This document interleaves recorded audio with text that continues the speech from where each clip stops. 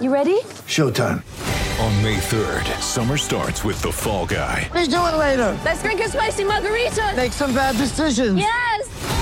Audiences are falling in love with the most entertaining film of the year. Fall Guy. Fall Guy? Fall Guy. That's what the poster said. See Ryan Gosling and Emily Blunt in the movie critics say exists to make you happy. Trying to make it out? Nope. Because I don't either. It's not what I'm into right now. What are you into? Talking. Yeah. The Fall Guy. Only in theaters May 3rd. Rated PG-13. Mother's Day is around the corner. Find the perfect gift for the mom in your life with a stunning piece of jewelry from Blue Nile. From timeless pearls to dazzling gemstones, Blue Nile has something she'll adore. Need it fast? Most items can ship overnight. Plus, enjoy guaranteed free shipping and returns. Don't miss our special Mother's Day deals. Save big on the season's most beautiful trends. For a limited time, get up to 50% off by going to BlueNile.com. That's BlueNile.com.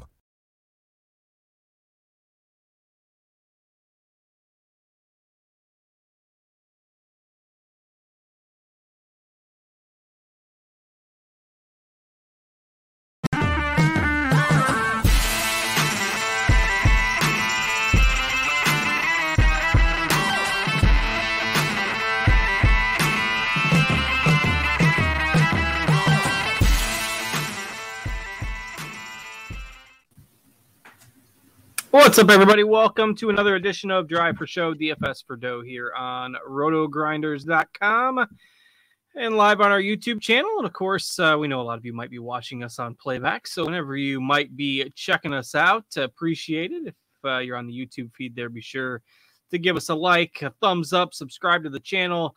All that stuff helps us out with the YouTube algorithm and, of course, with keeping you informed with everything over at Roto Grinders. I am Justin Van Zuden, joined by Mr. Notorious, Derek Farnsworth, as always, here this week, coming off a really interesting final week before the FedEx Cup playoffs. Plenty of storylines from last week. We had some delays, we had some drama, and we had Tom Kim, Joo-Young Kim, pulling off the victory with perhaps the first time I've ever seen someone win a tournament with the type of stats that he had. Pretty much, nothing tee to green and everything with the putter. Gained about 12 strokes on the greens for the event. So plenty to talk about here this week as we head into playoff time. And Noto, how you doing? Yeah, Tom Kim, the putter was fire. And also, I think he became the first person ever to make a quadruple bogey on his first hole and go on to win. My friend bet him to top 10. Texted me after the first hole saying, well, that was a waste of money. And then sure all was. of a sudden, yeah, he's back. So that was pretty incredible. We also had another first. I think 86 golfers ended up making the cut. I think that's the highest since they changed the cut rule a couple years ago. So, yeah, a week of first, but pretty cool seeing Tom Kim get his way into the playoffs. He already had his tour card locked up, but he couldn't get into the playoffs because he wasn't a full-time member. But the win gets him to be into the playoffs. So excited to see him play the next few weeks, although I do think he's played like 6 or 7 weeks in a row now. Yeah, we'll see if, if exhaustion sets in at some point, but surely he's going on some pretty good adrenaline right now. So congrats to Tom Kim on the victory last week. And it was a strange week for DFS. There were quite a few withdrawals. Some guys, were pretty much out of it and just decided, with all the weather delays to get out of there. But it ended up being a tough week for some of the chalk golfers. Webb Simpson, we talked about last week, being the horse for the course at the Wyndham, but being overpriced, based on his the season that he has had. So that one at least dodged a bullet there, but had some exposure to Adam Long. That didn't work out. And then a few guys that were just a stroke or two short of the cut line there on Friday afternoon, despite the fact that the extended amount of golfers made the cut. But the other storyline was the cut line swinging over into Saturday morning, and Austin Smotherman and Chris Goddard basically controlling how many of those aforementioned 80-plus golfers made the cut.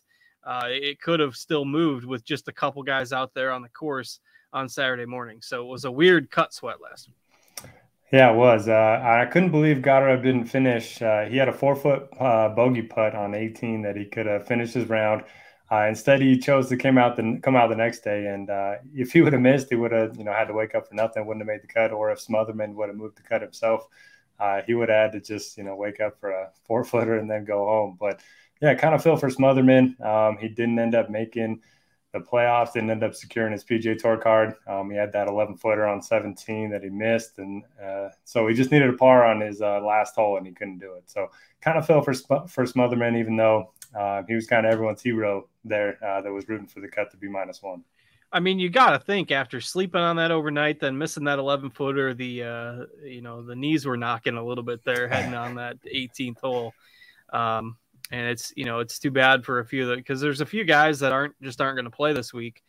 And for the guys that just missed out on the playoffs, I'm sure that's, it's a little tough to take for them, but Ricky Fowler barely made it in. So Ricky Fowler's moving on to the playoffs somehow. I'm not sure how he accumulated enough points, but nonetheless, he's there. Without the live guys, I suppose he wouldn't have been there. But other takeaways from the tournament last week for you. I mean, what do you make of all the strokes gained putting from Mr. Kim? It was pretty crazy. I mean, he just made everything. And then he had one putt, I think it was on number 8 or 9 or something, where he blew it a good 9 feet past the hole. And you're thinking, okay, this might be where he bogeys and kind of gives everyone a chance behind to catch him a little bit. And he just drained the putt, walked it in. So, yeah, I mean, he was kind of thought of as a better ball striker than putter coming into the week. And so it was a little surprising to see him, gain that many strokes. But, again, we're dealing with small sample sizes when it comes to him because we haven't seen him a ton with shot link stuff. But, I mean, he played great on the Asian Tour. Obviously, incredibly talented. He's the second youngest golfer to win on the PGA Tour in the last, 60, 70 years. So, yeah, I mean, I'm excited to see, what he brings moving forward. You mentioned Ricky getting in. Another guy that I can't believe got in is Nick Watney. I think he's missed 13 of his last 14 cuts, something crazy like that. And he still backed his way in. Got in. I think his best finish was T19 or something. Or he had 1 second, and then the next was – anyway, that's pretty wild. Yeah, it's crazy how all those swings with the playoff spots kind of changed with 10 or 12 guys being removed for the live tour, guys who moved off to that. But we'll see how it goes. And the guys that are in that 71 to 125 spot really need to make a run this week or they are not going to be moving to the second round of the playoffs. We've got the FedEx St. Jude Championship this week. You mentioned last week this tournament has kind of moved around in terms of its designation. It was a WGC for a while. It was a regular PGA Tour event for a while, and now it's kind of found its home as the first event of the playoffs. So other takeaways from last week? Otherwise, we can start talking about the course. I'm just going to mention 2 more things from last week. We finally got a home game narrative to play out. Alex Smalley ended up coming T13. So it was a pretty good week for him. And then Russell Henley, back-to-back top 10s while losing strokes putting. So maybe somebody to keep an eye on heading into this week. And, let's go ahead and talk about the event. If you are looking at course history, like you mentioned, this has been a WGC event the last 3 years. So if you see a guy that's has a 59th place finish the last 3 years, that's not very good. I think there was only between 65 and 75 golfers those years. Prior to that, they were full field. So just keep that in mind if you are looking at course history. But the course itself, it's a par 70, 7,200 yards. It's the second longest par 70 on the PGA Tour, and it should be a little bit more difficult than we've seen in the last couple of weeks. Typically, the winning score is in the mid-teens or so. The fairways here pretty narrow, really thick Bermuda rough. A lot of the golfers have said it reminds them of East Lake in that if you hit the fairway, it's not that difficult of a course. If you miss, you're really going to be challenging yourself, especially hitting into these really small greens. They are 4,300 square feet on average, which is very small, almost Pebble Beach-like small. So I'm definitely looking at strokes gained approach and strokes gained around the green. I think those 2 factors will play a big role this week. Definitely looking at ball striking. We've seen 3 guys finish first or second at this event over the last 3 years that have lost strokes putting. So you typically don't see that at Birdie Fest. You're going to see a lot of shots from 125 to 200 yards.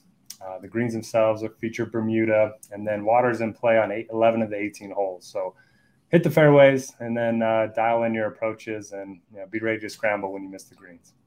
You're saying we're not going to have another Tom Kim performance this week with a 12 strokes gain putting for the winner.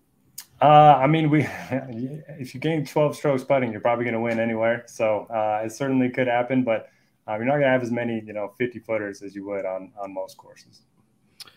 Yeah, definitely a challenging course. Plenty of water, and the double bogey or worse rate significantly higher on this course than pretty much anything we've seen over the last couple of months. So you're going to see trouble around this place, and that's why if guys hit it in the rough, a lot of times they have to decide if they still want to go for the green or if they just want to lay up and not risk a big number on a given hole.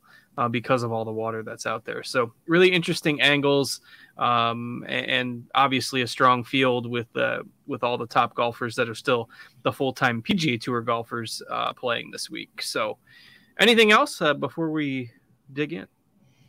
No, I think I'm ready to get into it. Very strong field, and the pricing, we finally got some guys in the 9 and 10Ks.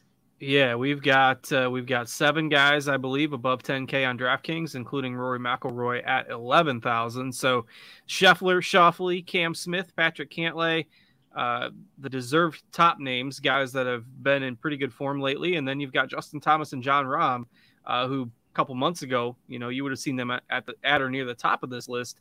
Instead, they're quite a ways down, given the fact that their form hasn't been quite as strong over the summer. So what do you make of this top range? So many good options up here. I think I'll start with the guys that I don't like. I don't think I'm going to be on Cam Smith. I just don't know what he's been doing since winning the Open Championship. I don't know how hard he's been grinding on the range. Maybe, Bill's saying, give me all the Cam Smith. Yeah, I mean, look, he could certainly come out here and play well, but his inaccuracy off the tee worries me a little bit. Somewhere like, St. Andrews, incredibly open. You can miss pretty much anywhere and still find yourself on a fairway, even if it's not the right one. So I'm going to be off of him. I'm going to be off of Jon Rahm, I think. Up top, I like Rory. I like Xander. That's who the model kind of spits out as the best plays up top. But I kind of like Scheffler, too. I mean, he's a guy that's always been good on Bermuda. His results haven't been great recently, but the ball striking's been good. He just hasn't been making the same amount of putts that he was, when he was winning 3 or 4 times earlier this season. So I think it's a really good spot to get back on Scheffler. And then JT obviously won here before. You talk about irons and around the green. I mean, those are his 2 strengths. So I like JT quite a bit. And then I don't know what to do with Cantlay. I mean, the guy's just a top 10 machine, but I don't have a strong take on him. I do kind of like him. I think this is the type of course, I tend to like him a little bit more on difficult tracks as well. So it feels like a lot of people might go for the narrative of Thomas and Rahm being underpriced and having underperformed. You're going to get the people that want to play Rory at the top.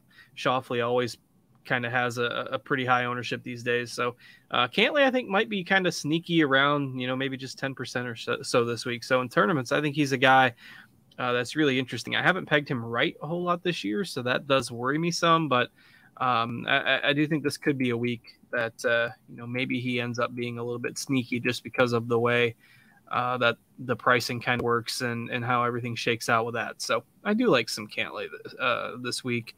His stats, if you look at say 24, 36 round sample size, they certainly aren't as strong as some of the others at the top.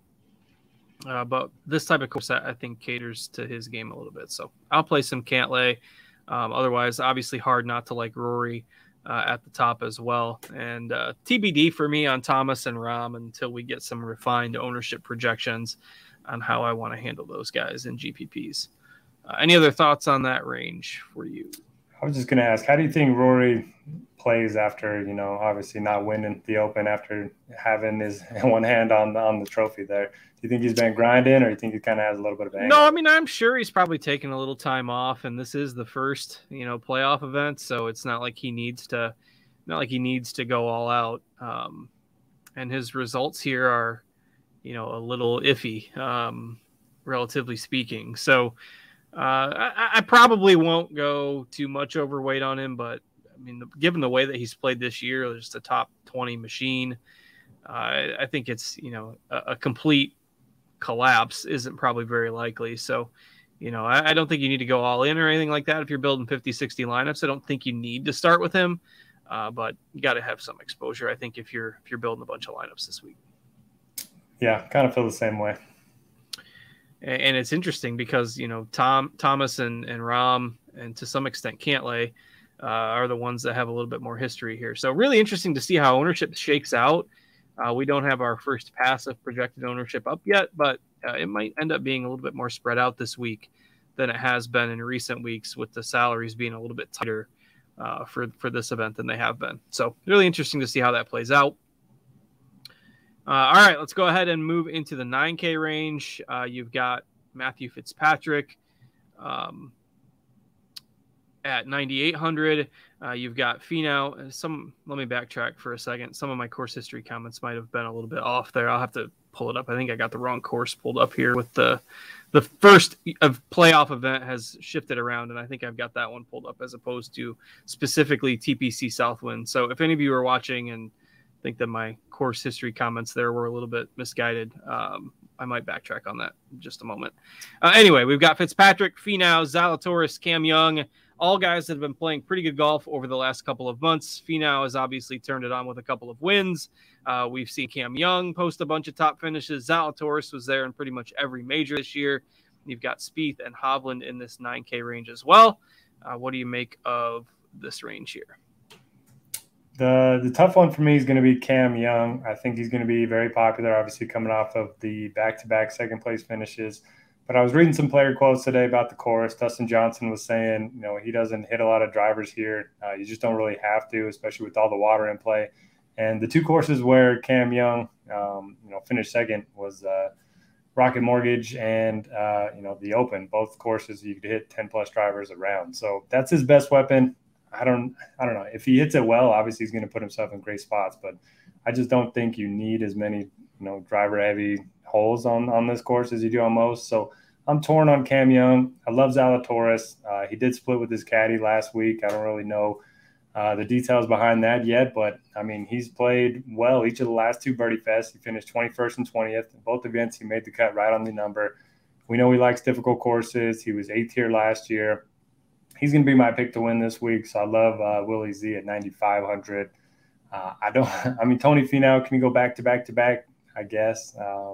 I don't think I'll be there if he does, but love Tony. Just usually like him more on, bent POA type courses. I like Fitz anytime you get him on Bermuda. I like Fitz everywhere. What am I talking about? But so I like Fitz and Zalatoris the most in this range. And then the bottom, I don't know. Speed's fine. Hovland, I was looking at his around the green stats. He is literally dead last on the PGA Tour around the green. It's not surprising. Not surprising that he's down there. I guess kind of surprising that he's dead last. I thought one person would be worse. It's just crazy. top 10 golfer in the world is dead last. That's it's probably not the spot you want to be for sure. But and that's what's crazy. If he was just semi-competent around the green and on the green, imagine what his numbers could be. Yeah, I guess if he hits all the greens, it'll be fine. But the greens are very small, so I don't know. All right, so I'm presuming you have your course history at this event in your model somewhere. Right. All the PGA Tour stuff that I am finding is just moving over the Northern Trust. Basically, the 3 or 4 sources I just checked all have Northern Trust course history plastered to this event. So I'm going to leave the course. What's that? Pull up the first look. Your first look. Okay. On RotoGrinders. Perfect. It'll be there. All right. So if you are having the same problem that I just did, trying to find course history at this event, again, if you're looking on the PGA Tour site, if you're looking on a couple other, areas where you generally find course history, you might have trouble finding it linked to this specific event. So pull up Noto's DFS first look, which I believe is free, correct? Yes. Over on RotoGrinders, and it will give you the history at this specific event. So I wasn't horribly off with my comments. Justin Thomas did win here in 2020. Jon Rahm did finish 7th in 2019. Rory, relatively speaking, not quite as strong. But I dumbed into those answers with bad data. So, all right, now I've got Noto's data in front of me for the course history. We're good to go on that front. And, the 9K range, I think is really interesting because you're going to see most people want to start with one of the names at the top. The narrative with Finau is going to reduce his ownership. The short game concerns with some of the other players in this range. It's easy to find at least something of a weakness, either inexperience with Cam Young or the short game issues with Zalatoris and Hovland. But, the ball striking, I think, it just can help them make up for that. I don't know. I mean, is there a chalk play in this range, given how people like to fade winners? Like, I can't imagine Finau being mega chalk after 2 wins. I do think Zalatoris will be popular. Listened to a couple podcasts, and he's been the favorite bet of everyone already. So I do think Zalatoris will be popular. You know what's crazy? Over the last year or the last 6 months, whatever you want to look at, Will Zalatoris is a better putter than Jordan Spieth. A good thing for Zalatoris or an indictment of Spieth? I mean, more of an indictment for Spieth, but that just doesn't make sense to me. It does not. But hey, maybe Zalatoris is turning a corner. Hovland needs to. I don't know. It still seems like every time I watch Zalatoris on PGA Tour Live or whatever, he's missing 8-footers all the time still. Oh yeah. But hopefully he's turning a corner there. But yeah, maybe a little bit of an indictment of Spieth there as well. All right. Anything else on the 9Ks for you? I don't think so. If you had to play one, who's your favorite? That is tough to answer until I see ownership, but I don't know. It's probably not Young because of the fact that I think the driver is neutralized a little bit. I don't love any of these guys. It's probably Finau, to be honest. Okay. I mean, it probably is. If you're just looking, the around the green game with the small greens, it scares me a little bit with Hovland and Zalatoris. I'm not big on Spieth. Young, the driver isn't going to be as big of a weapon here. It's almost like it's process of elimination to Finau or Fitzpatrick, I guess, by default. He does have a 4th and a 6th here 2 of the last 3 years. So I'll go with Fitzpatrick 1 and then Finau 2. But I don't know. I probably won't have a ton of exposure to this range. I think the 8Ks is much more interesting. Finau's got to be low owned, right? I think you would think so. But the limitations of this range, I think, might it's a tough week to peg ownership. Interested to see how this comes out. But I'll probably have some for sure if he's in the single digits. All right, let's move into the 8Ks. Morikawa in this range obviously hasn't been his best of years, but we know the talent is there. Sam Burns seems to be a trendy pick here early in the week. You've got Sung J M obviously coming off a strong performance last week. Matsuyama, Lowry, Horschel, Neiman, and Tom Kim rounding out the 8K range. So your favorites in there. Yeah, I think this range is why a lot of people are going to start with one guy above 10K, and then their second and third, maybe even fourth guys are going to come from this range. You got all the guys that really rate out well in models: Shane Lowry, Sung J M, Sam Burns. They all look like great plays. Bermuda Burns, second place here last year. He's already got 3 wins this season. Sung J, back-to-back seconds. We know we like him on Bermuda. And then Lowry, look, he didn't play great last week, but he flew home on Friday night because he didn't think he would make the cut and had to take a private flight back. So I don't blame him for having a bad weekend last week. Are you surprised he didn't just withdraw at that point? I give him credit. I mean, I think that's kind of cool that he stuck it out, even though he didn't play well. I think that's a positive for at least me being a fan of his. So I like that. He's got a good course history here too: 3 top 30s and 3 tries. So yeah, I like all 3 of them. I do think they're going to be popular. I'm not going to be on Morikawa. He just hasn't shown much. I think he has 3 top 5s and nothing else better than a top 25 this year, something like that. I always like Horschel on Bermuda courses. He's been playing okay, really good course history. And then Tom Kim, I don't know what to do. I mean, the guy was great last week, and people love fading the guy that won the week before. Everyone's already talking that he's tired. He wasn't planning to play this week and all this stuff. So if he's going to be low owned, I'll go back to him. It's the same argument. It's the same as the Finau argument, but the ball striking just wasn't there last week. Boy, I mean, he's fun to watch, and he's basically playing with house money. So yeah, another one where I think ownership is going to be interesting. I mean, is Burns the chalk here? I think Burns and Sungjae, I think both are going to be. Yeah. So, Lowry, Horschel, Kim, Morikawa, if you are a believer long-term, I think those guys are all really interesting pivots this week. So I think you sprinkle in quite a few guys from this range. At least that's what I plan to do this week. So hopefully Do you have a take on Hideki? No, he's probably the one guy in this range that I don't have a good feel for.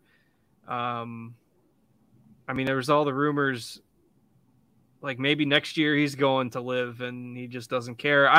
I don't know. I mean, I'm probably out, but it's not like this strong conviction. You can't play this guy take. Like, I just don't know if I trust him. Like I love playing guys that withdraw a lot, so I'll probably have some. Parlay them all together. I think Burns, Horschel, Lowry, those guys that you mentioned, I think really interesting tournament plays this week. I will probably sprinkle quite a few of them into my GPP builds. So, and it seems like the betting community is already on Burns. His odds have come down quite a bit from the start of the week here. He was 40 to 45 in a few spots when he opened. Now he's down to 35 a lot of places. So, I like Burns. So even if he's chalky, he's the one guy that I probably will eat some chalk on. All right, if you're ready to move into the 7Ks, we can start talking about that 7,600 to 8K range.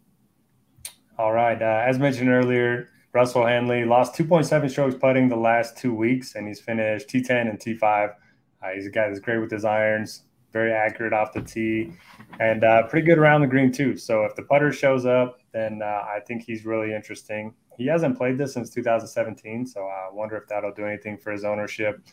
Don't know what to do with Homa. So he's played the WGC each of the last 3 years, and he's finished 51st, 52nd, 61st. So basically bottom, 25% of the field every single time. Not great. Obviously, he's a much better golfer now than he was back then, but worries me a little bit. He's much better on the West Coast and on bent grass greens. So I don't know. I like going back to Hatton after back-to-back top 11 finishes. And then Corey Connors. Look, if it's a ball striking course, I'm going to play some Corey Connors. He was pretty good last week, tee to green, just couldn't putt. So kind of live and die with that putter. But I'm willing to go back to Connors this week. Here we go 24 rounds. He's still 10th in this field in off the tee.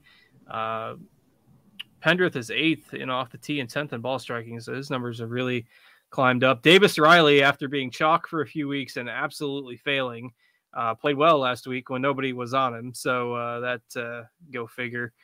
That like Pendrith Riley type golfer, they worry you on this type of course, volatile, maybe a little bit more driver dependent. Throw Aaron Wise in that mix as well. Like any of those guys that you feel comfortable with this week, I almost always default to Riley, but I do like Wise a lot. He's a lot better on approach than Pendrith and those guys. Well, Pendrith lately he's been great since coming back. I was going to say, are you a believer in those Pendrith approach numbers long term? Yeah, I mean he's only played about 4 events since coming back since the Players, but he's been great in all of them, top 15 in all of them. So yeah, I don't know. I mean, you certainly take your chances with any of these guys. I think they all have good upside, but the field strength is a lot different than they've played the last 4 weeks or so.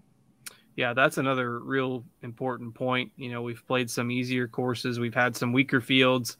Detroit, 3M Open, easier courses, fairly weak fields. Courses where you could bomb it out there and bomb and gouge a course, if you will. You can't really do that with this course. And so maybe that, even though the approach number is good, a little bit of a concern there. Connors is certainly the safe play. He's got some of the best odds of this range right there with Hatton. I think I'm off home this week as well, just given the course history and the slight dip over the past month or so from him. Connor's probably my favorite in this range. Why that Wise, Riley, Pendrith group? I'll sprinkle in somebody in GPPs for sure, but that will be somewhat ownership dependent. So any other thoughts on that range? Otherwise, we can kind of dip into the second half of this 7K range here. Some interesting names right at 7,500. You have Mito Pereira, who, if he was in better form, he would be a lot more expensive. He's missed 4 cuts in a row, but prior to that, he was on fire. So if you trust the long-term stats, I think Mito is interesting. Probably, more talented than the Riley and Seamus Power, Pendrith types. If you look at just the last year, 18 months, something like that. So he's interesting. Keegan Bradley's always interesting on a ball striker's course. Then you have, Seabez, who's making, every cut, just not a lot of high finishes. And then Adam Scott, who I don't know what he does good anymore. I thought it was the putter, and now he's just falling apart on the greens. So that's an interesting range. I think all 4 of them, merit some ownership at least. Yeah. Scott is definitely an enigma these days. And, he's 100 to 1, and we're not used to seeing that from him, but this is obviously a strong field. So I don't have a player that I absolutely love in here. Varner, can he put 4 rounds together? Kirk and Seabez, consistent, but in this field, is there a big time ceiling on them? Maybe you look for more of a wild card like Theegala, Webb Simpson. So last week he failed as the course history guru and one of the most expensive options in the field. Well, this week, similar narrative. I mean, he's got 3 straight top 15s on this course, and he's 7,300 on DraftKings this week as opposed to 10K or whatever, 10.7 or whatever he was last week. So what do we do with Webb? And if not him, then where are we going in this kind of 7,300 range? Yeah, I can't remember where I heard this. I think it was our Discord. Somebody said, they knew his caddy, Paul Tesori, and Paul just said, they're absolutely lost on the course right now before last week's event, and then came out and, that's like his event, named his daughter after Wyndham and everything. So I can't play him after that performance. I just can't do it with Webb. Then he said after the tournament that he doesn't think he's that far off. Okay, so but what do we? Was that the caddy or Webb?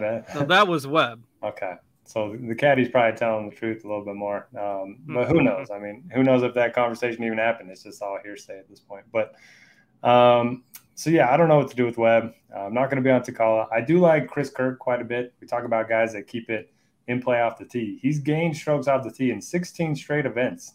Chris Kirk, a guy that you don't think of as a good driver of the ball, but he's just incredibly accurate. His irons have been good. He's top 5 in this field around the green. So I do think Kirk's interesting. He was 6th here the last time he played it, and that was in a full field event in 2018. And he does have a pretty good history at the FedEx Cup. He made a run at it the year I think Horschel won. So, yeah, I like Chris Kirk quite a bit. Other than that, I don't know. Brian Arman let me down last week. I was pretty sad about that. I'll probably play a little bit Justin Rose. He was +5 at one point last week. Battleback made the cut. Didn't play great on the weekend, but is a guy that can get hot at times. I don't know. Do you have anything else down here? Yeah, it's not super exciting. If you're just looking at 24 or 36 round stats, Cameron Davis has the best overall numbers in this group. But again, a lot of those were in weaker field tournaments. That's where he tends to shine. He is 15th in this field in approach over the last 20 rounds. Given the fact that the range is pretty weak, he probably will end up in my GPP pool, though I don't feel super great about it. And, you mentioned the weaker or the 70, 75, 78, whatever golfer fields that we had here for the WGC events the last few years. Cameron Davis was 60th here last year, so at least he did play. But if you're just looking at the recent stats, he lines up okay, and there frankly aren't a lot of guys in this range that have anything, resembling solid course history. So, yeah, I guess I'll add Cameron Davis in there, but it's not a rousing endorsement by any means. What about Scott Stallings? I think he's had 4 straight top 15s. Now that's crazy. And, he is a guy that always tends to be streaky.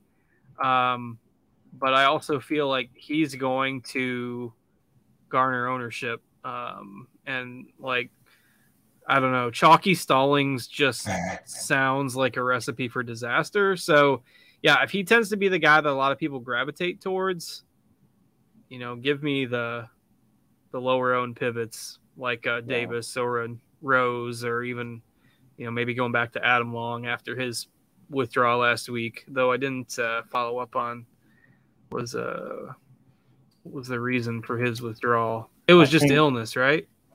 I think he was one of the guys that didn't finish their round on Friday and knew he was going to miss the cut, so he just withdrew. No, I played him, so he withdrew before the second round. Oh, okay. But he was 4 over, so yeah, it was illness. So yeah, all right. So no injury concerns there. Basically, he was 4 over, and he woke up not feeling well and decided, yeah, I'm not going to go back out there for the second round. So throw Adam Long in that mix. I think he's interesting. Maybe some Steele, but not a lot of good names in this range. I like Steele if you're going to play the ball striker narrative. He's gained 42 strokes ball striking in 6 events, so I don't think he's ever played here before, but yeah, it's hard to pass. He's number 1 in the field over the last 3 months in ball striking. And over the last 24 rounds, he is dead last in the field in putting. So, hey, that's there's some variance there. Maybe, he wouldn't be dead last long term. So if you're a believer, the ball striking numbers are certainly really, really great. And he's obviously not super expensive and probably not as popular as has been, say, over the last 2-3 weeks. So I don't mind him at $7K. We start to get down in the value ranges. At least we have some options in here, but not a lot of good ball strikers. We've got some good short game players in here, but if you're looking for ball strikers, you are not going to find a whole lot of good recent numbers in this 6K range. It's all pretty bad outside of maybe Luke List, who, as always, good ball striking, woeful putting.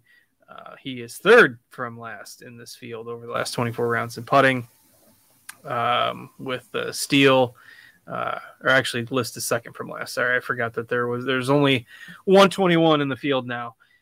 With another withdrawal today.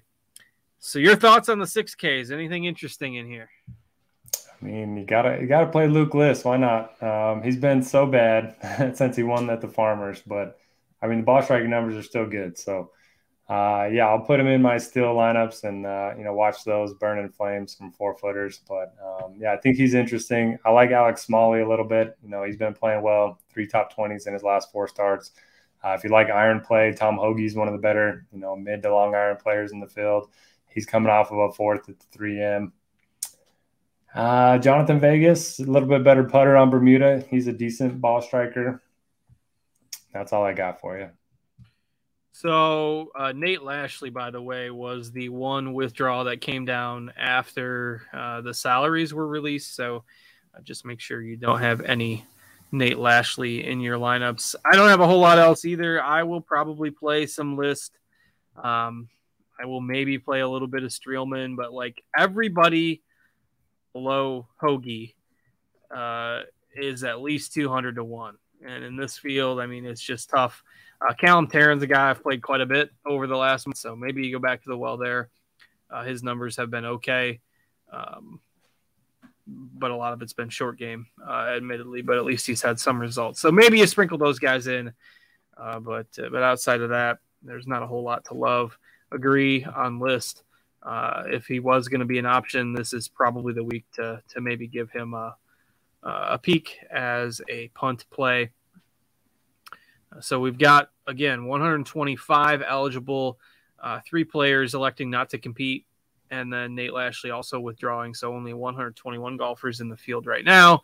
Those that are ranked, below 90 are going to need to have a really nice week to move up to the top 70 and get into next week's event, the BMW Championship. So you will see maybe some guys be a little bit aggressive this week if they need to make some birdies.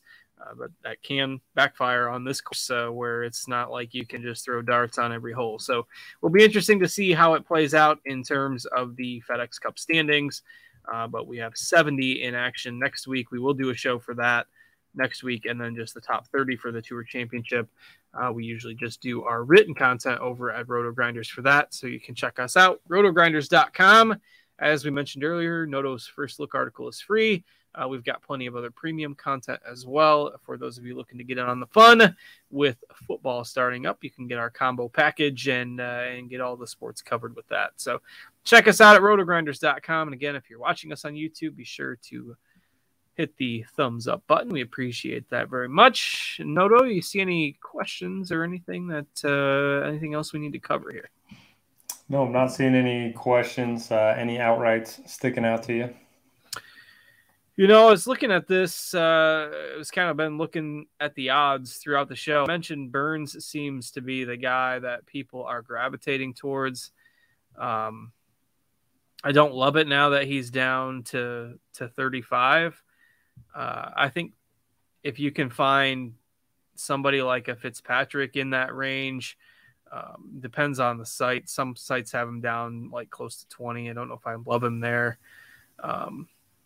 But maybe like a Lowry at 35-1 is interesting. But first glance, I didn't see a lot this week. Like, it's such a strong field that it's tough to.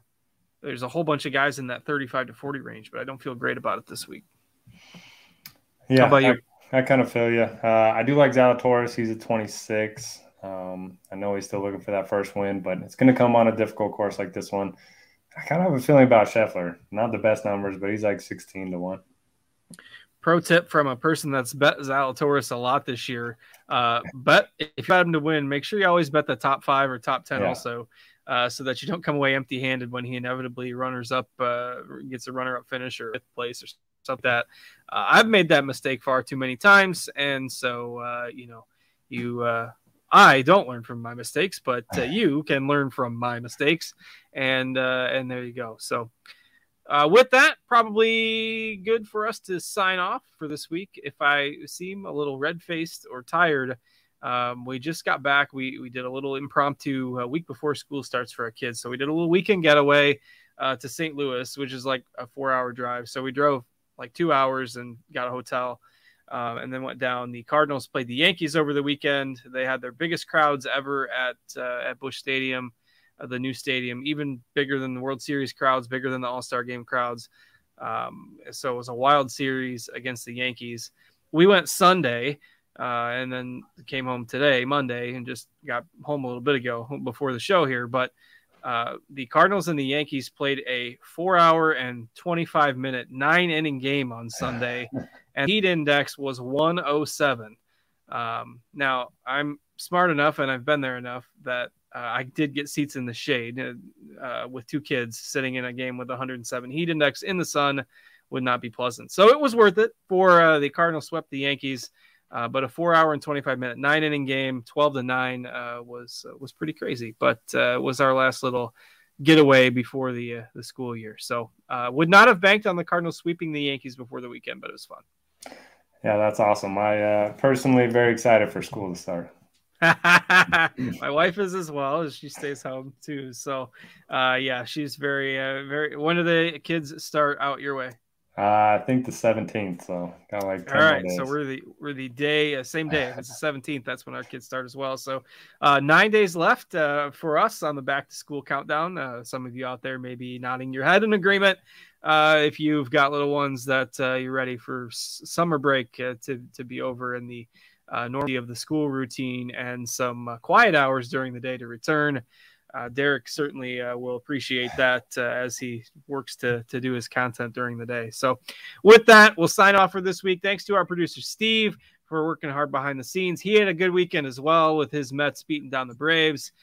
Noto's looking forward to school getting started again and not too far away from football season.